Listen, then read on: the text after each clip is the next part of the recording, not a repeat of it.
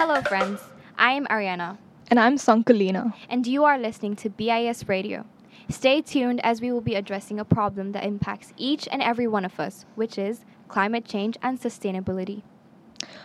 The Earth is a unique planet where life is possible because of the balanced ratio of oxygen and carbon dioxide in the atmosphere.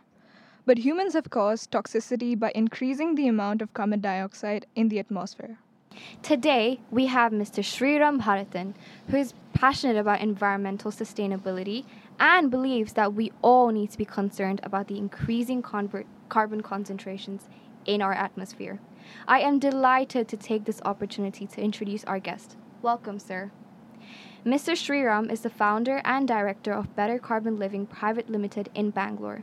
His company is focused primarily on reducing the carbon footprint across organizations, increasing awareness on the scale of climate change problems facing us while believing it is possible to resolve this, understanding conscious consumerism, and ensuring sustainability of all day-to-day activities.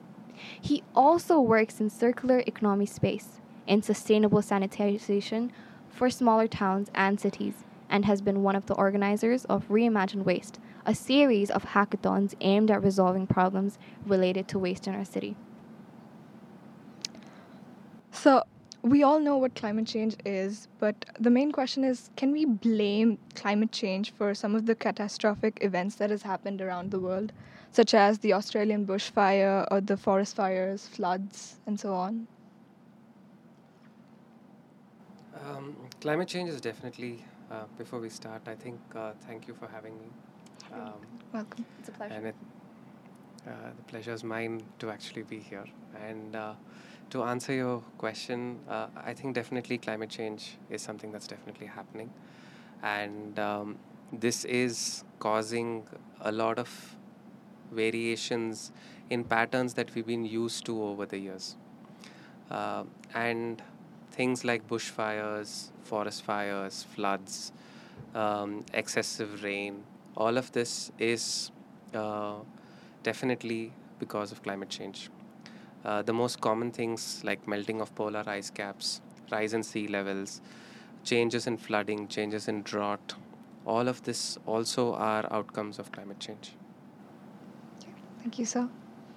Through advances in technology, can we really significantly reduce our impact on the environment in the long run, or are we just reallocating our ecological footprint? That's a very interesting question. Today, when one looks at technology, there's a lot of focus on computing technology. But technology per se does not only look at computing technology. Technology has to be considered in its entirety. Technology is something, every tool that you use for making your life easy is still part of technology. So when you consider it from that way, there's a lot of technology that is useful, that's making our lives better, and it's also improving a lot of human activity that's there in this planet. But that being said, we have to consider technology as a tool, and so it accelerates whatever we want to do with it. So if we are in a mood to actually make things better, then we can use technology for making things better. But if we want to accelerate exploitation of resources, we can also use the same technology for accelerating the exploitation of resources as well. So technology at the end of the day is a tool. It depends on how we end up using it, and whether we use it for the better or for the worse is entirely in our hands.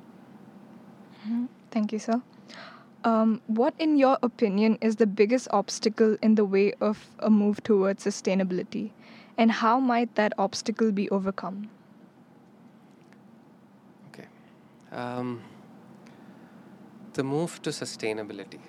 I think it'll be good if we can spend a minute here to understand what is it that we're looking at in terms of sustainability.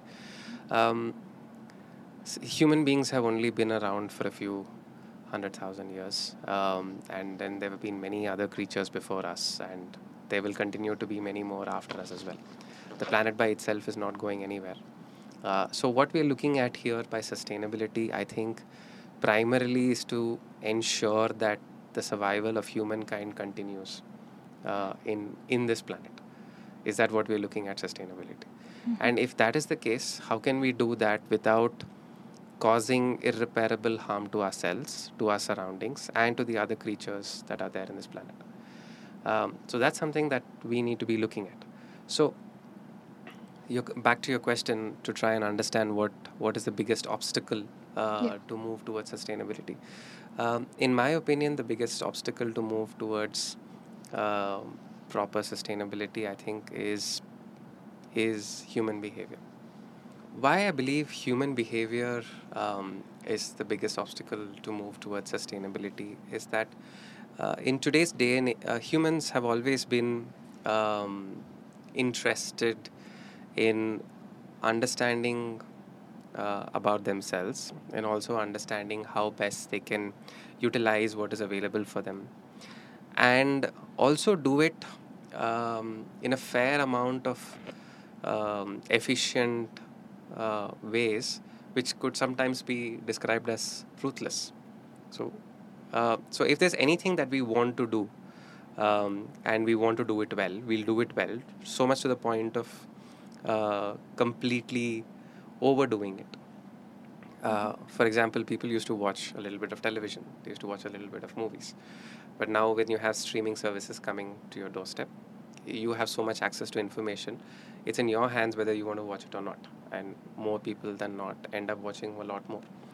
It's the same thing that's happening for a lot of other reasons as well. For example, if you're looking at things like economics, when people are interested in accumulating wealth, they do it at a really fast pace, trying to gather as much as possible.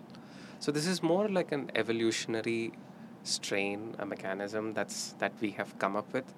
And one of the ways that this will actually continue to happen over the next few decades is people are going to continue to do it until they actually see the major problems facing them.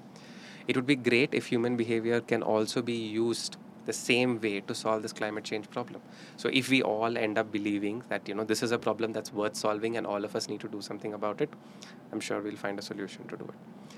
But according to me, the biggest way how this obstacle could be overcome is by practicing some amount of moderation, some amount of understanding and mindfulness, and also having a rejig on what should be our primary priorities.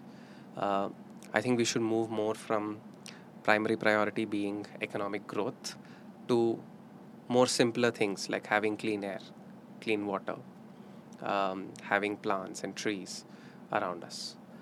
I think those are things that, in a way, would actually help in improving the situation significantly. And as I said before, this will improve. Once everyone takes it up on a war footing, people will improve. And there will be people who will try to exploit it as well, because that's in human nature. Okay. There are certain sustainable practices like recycling and paper versus plastic. These don't have an extremely significant effect in reducing the ecological footprint.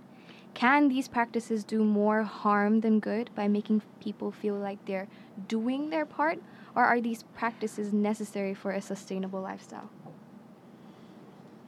That's an interesting question.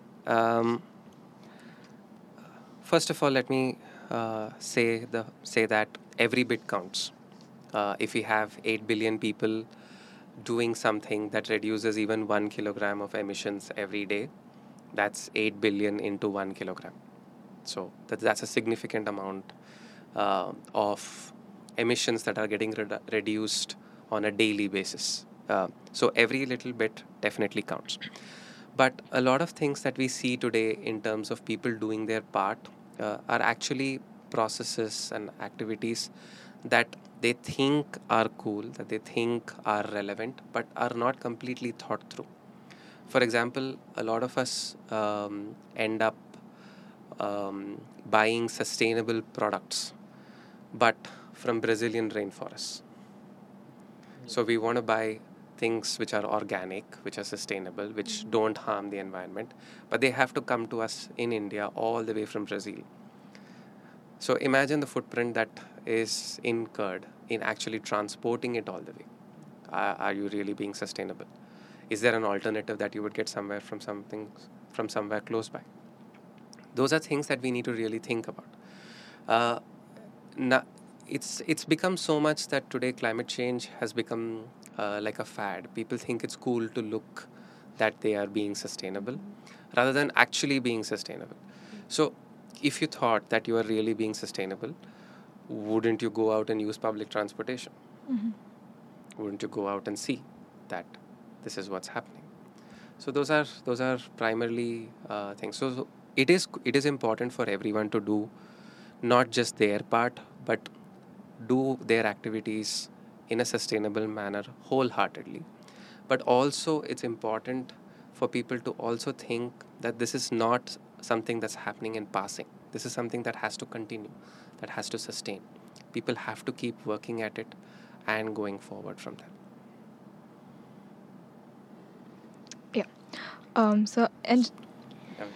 Sir, how can we educate people that the three main factors of the footprint are transportation, housing, and food decisions? Well, that's a tough question. Not in the part where transportation, housing, food decisions, and probably even energy are the major factors for very high carbon footprints. But on educating people, I think it's a very interesting question. But um, to be to be honest over here, I think a lot of people know. Just yesterday, I was in the elevator, and as I stepped out, I met the person who does ironing in our apartment, who does laundry in our apartment, and we were just casually talking about the weather, and then he looked at me and he said, "See, it's raining so much. Is it climate change?" So I'm not sure we need to spend too much time in educating people about what's coming. And I think a lot of them already know. I think now we need to focus on what we can do about it and how we can make things better. The information is spreading. People do know a lot more about climate change. But how much do they know? What can they do about it is something that we need to figure out how we can go about. In terms of these three things, specifically transportation, housing, and food, and also energy, the electricity requirements, these are very high footprint areas, and when um, and I think if we are a little more conscious about how housing is built, how transportation is covered, do we really travel the same way for when we travel with family, when we travel with friends? Are there transportation modes that can be shared? Are there easier ways? Can we walk for smaller distances? These are all things, because we are so used to actually having a certain level of comfort, we don't really consider a lot of this. We have some pretty decent public transportation in the city. It's not all bad. We've got a good metro network wherever it's connected. We do have a good bus service as well, which also works. And we do have a suburban rail system also that's also connected to multiple parts of the city. And these are transportation points that will definitely help. Food is something that is very interesting. And if we look at a lot of perspectives, sometimes a lot of food tends to get wasted during transportation.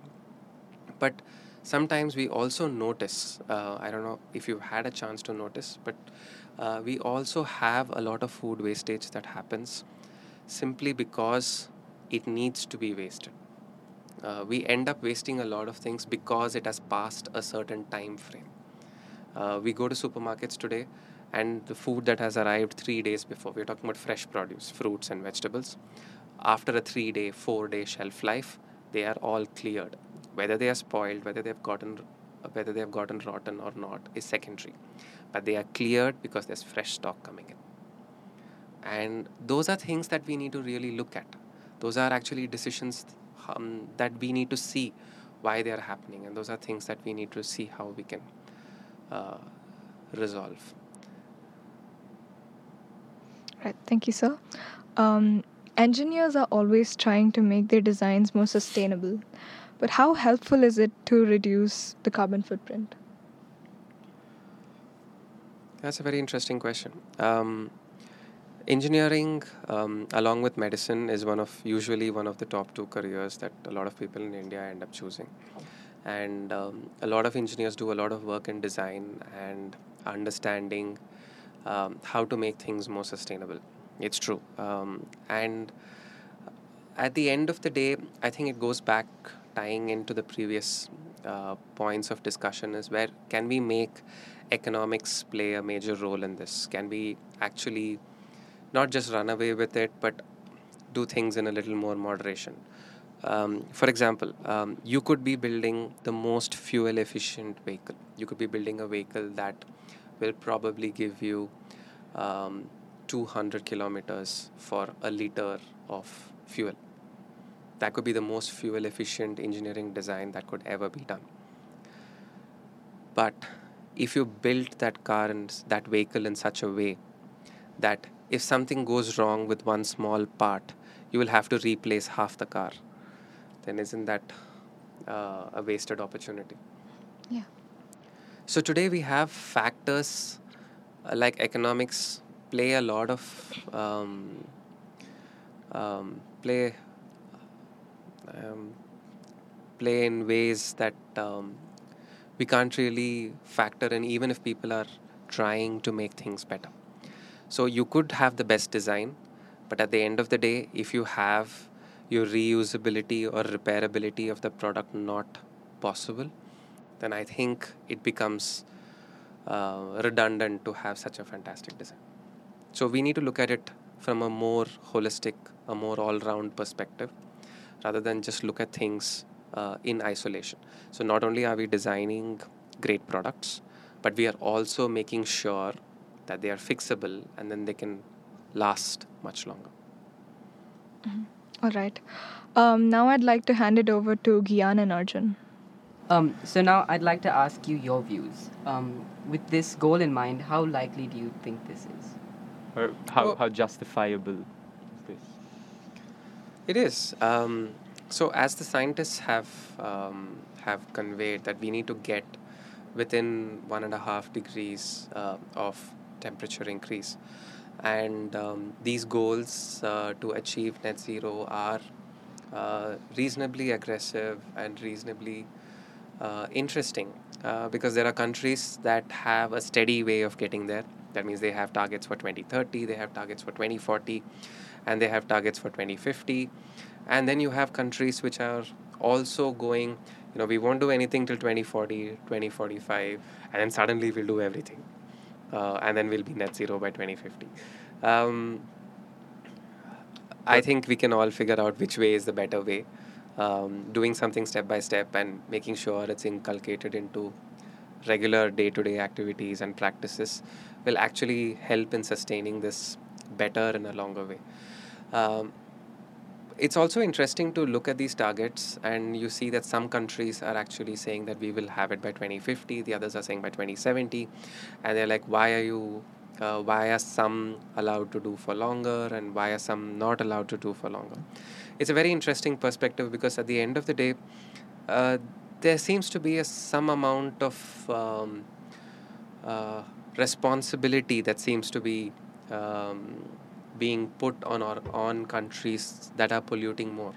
So there are two ways of looking at this responsibility. One is who's polluting more today, and the second way is who has been polluting over the last 100, 200 years, who's been polluting more then. So if we look at it primarily in terms of industrial activity, so there are certain countries which from historic perspectives have had emissions which are significantly higher, and you have countries today which are also having high emissions, but in the past they didn't have as many emissions as before. So it's a very complex system.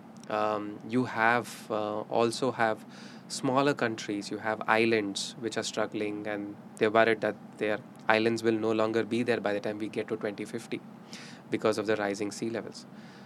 So it's a very, very complex scenario, and each country is trying to put its best foot forward. But that said, I think we all owe it to ourselves to help our countries a little more and push the envelope a little more. So, if, for example, India wants to get to net zero by 2070, let's figure out how we can get there by 20, 25 years early. That, yeah, I agree with you. I just want to add to that. So the reason you spoke about how some countries have a more lenient policy on by when they need to reach this net zero goal. Do you think it's justifiable to prioritize economic growth over sustainability? I mean, that's the reason stated by many officials as the reason why certain countries have more lenient policies. It's a very interesting perspective because the rationale from these countries is that the ones who have achieved economic growth have done so in a way um, where they have let out a significant amount of emissions and they have reached their economic goals.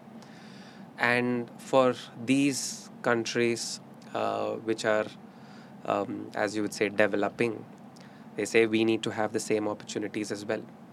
But what's interesting to note over here is what the developed, I use the word developed and developing very loosely, but what the developed countries, the economically stronger countries, have taken to reach a certain stage can actually help the developing countries reach there faster and in a more responsible way. So if you have countries that are ahead of the curve in terms of sustainability, willing to come and share technologies, willing and to come and help people understand that these are better practices, these are better ways of doing things, and these are ways where you can be more efficient in the way you do. You don't have to emit as much while you still get to your goals from point A to point B. I think that amount of collaboration and cooperation itself will make a significant positive impact. Thank you, sir. I just want to go back to when you were talking about consumerism, and you addressed it briefly. But many companies have a very large carbon footprint. Can we say that their carbon footprints are dependent on individual decision making? I'm referring to companies like Zomato and Amazon. And if you agree that this is solely based on consumer decision making, how can we as citizens or we as consumers find a way to, efficiently do this? Because consumers aren't going to stop ordering things from Amazon or Zomato. And how do you think we can make this more sustainable? It's a very pertinent question and something that's very relevant. As we spoke a little earlier about human behavior, it's also important for us to understand that we have certain dopamine centers that help us get happy for certain activities that we do. And the idea is to primarily understand this and be mindful that these are the ones making the decisions.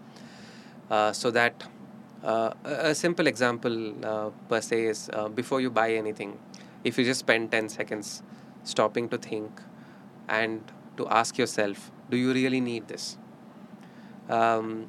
It's more likely that at least 7 out of 10 people will no longer want to buy what is required, what they wanted to buy in the first place.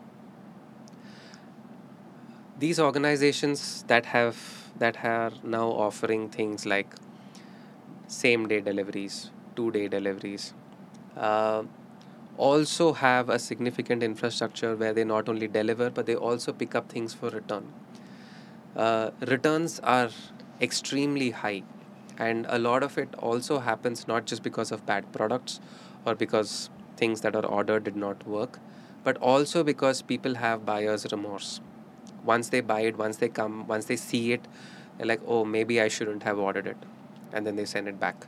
But then the footprint that has been incurred for sending it from wherever it was made to the consumer and then sending it back is already an expense.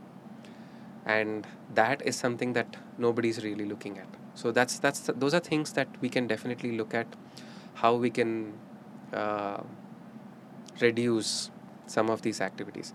It's also interesting because Zomato, by its own admission, uh, on their app, actually say that our daily emissions are somewhere around 800 tons. It's on their Oh app. wow. Our daily emissions are about 800 tons. So they've committed that themselves. So even if we take that value at face value, so you know how many people are actually ordering. Do you really need to order that much? Are you consuming everything that was ordered, or are you ending up wasting a significant amount of that food that is being ordered? Those are things that we have to ask ourselves, and those are things that's important for us to look at. It's also very important to see how these things started off. When e-commerce first started out, there was a cutoff limit. So that means that if in an apartment, in a location, if I think about 7 or 8 people were ordering at the same time, and then they all had their products coming in with the same vehicle, it was actually more environmentally responsible to do that, rather than 7 or 8 different people getting into their cars and going to 7 8 different shops and getting stuff and coming back. So it started off with a good intention, similar to the guy who invented the plastic bag. His intention was to save trees. That's why he invented the plastic bag. But then we just went overboard with using plastic bags. So that's what seems to have happened. You see, a lot of good intentions, good initiatives are coming in, but we find ways to use them in ways that they were not supposed to be used. So the onus is on us, and there's a lot of things that we can do to actually figure out how to reduce some of these footprints. So, going back to the atmosphere, we noticed that carbon emissions have changed significantly pre COVID, during COVID, and now, 1.5 years post COVID. Could you share your thoughts on this? COVID actually brought very interesting perspectives. It was an unfortunate, for lack of a better word, disaster. It did claim a lot of lives, and it was an opportunity for us to get together and be more human at the end of it.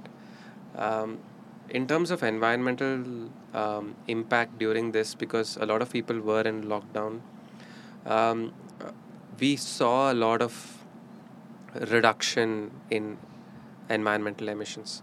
There are stories where people could see the Himalayas from states that were far away.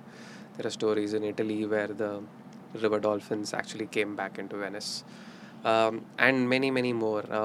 A lot of us would have also seen the significant improvement in air quality in and around us.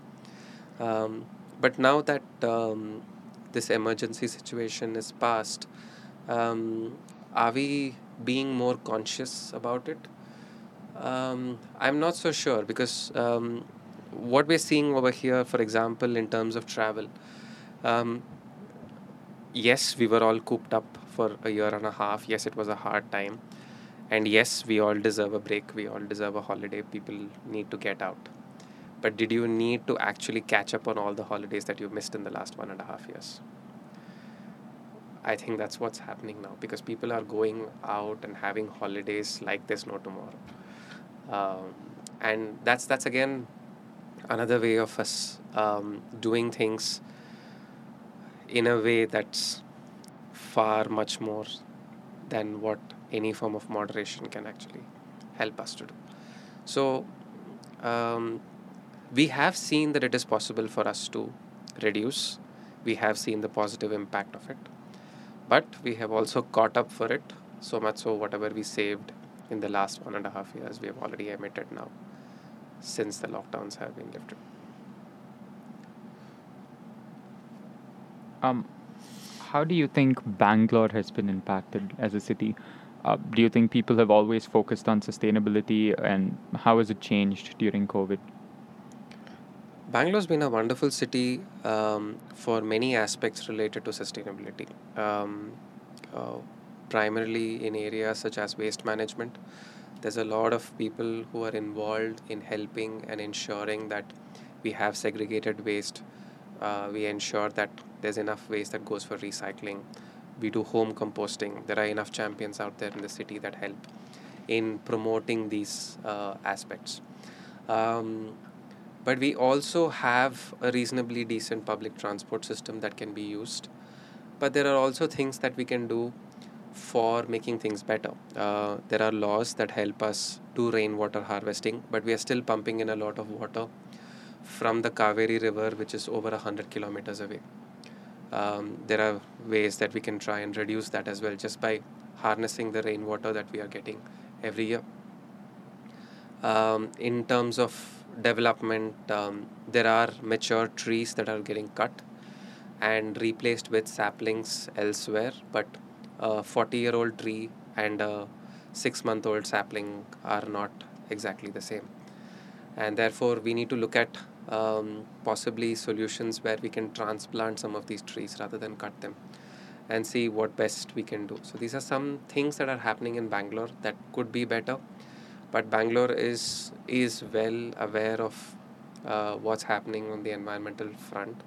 There are a lot of people who come forward to help prevent some of these challenges. There are a lot of people who come to help clean lakes. There are a lot of people who help manage waste, segregations, recycling, and also tree protection. And there's a lot of good work that's happening. We just need to build on it and then go forward from there. Climate change can be overwhelming. The science is complex, and when it comes to the future, there is still a lot of uncertainty. While massive solutions will require action on a global scale, there are choices you can make in your day-to-day life to lessen your personal impact on the environment and be a positive example to others. We'd like to thank you, Mr. Shriram, for an enlightening discussion on environmental sustainability. Thank you for having me. It was interesting to talk to you about it. Thank you, sir. Thank you. Thank you, sir. Thank you.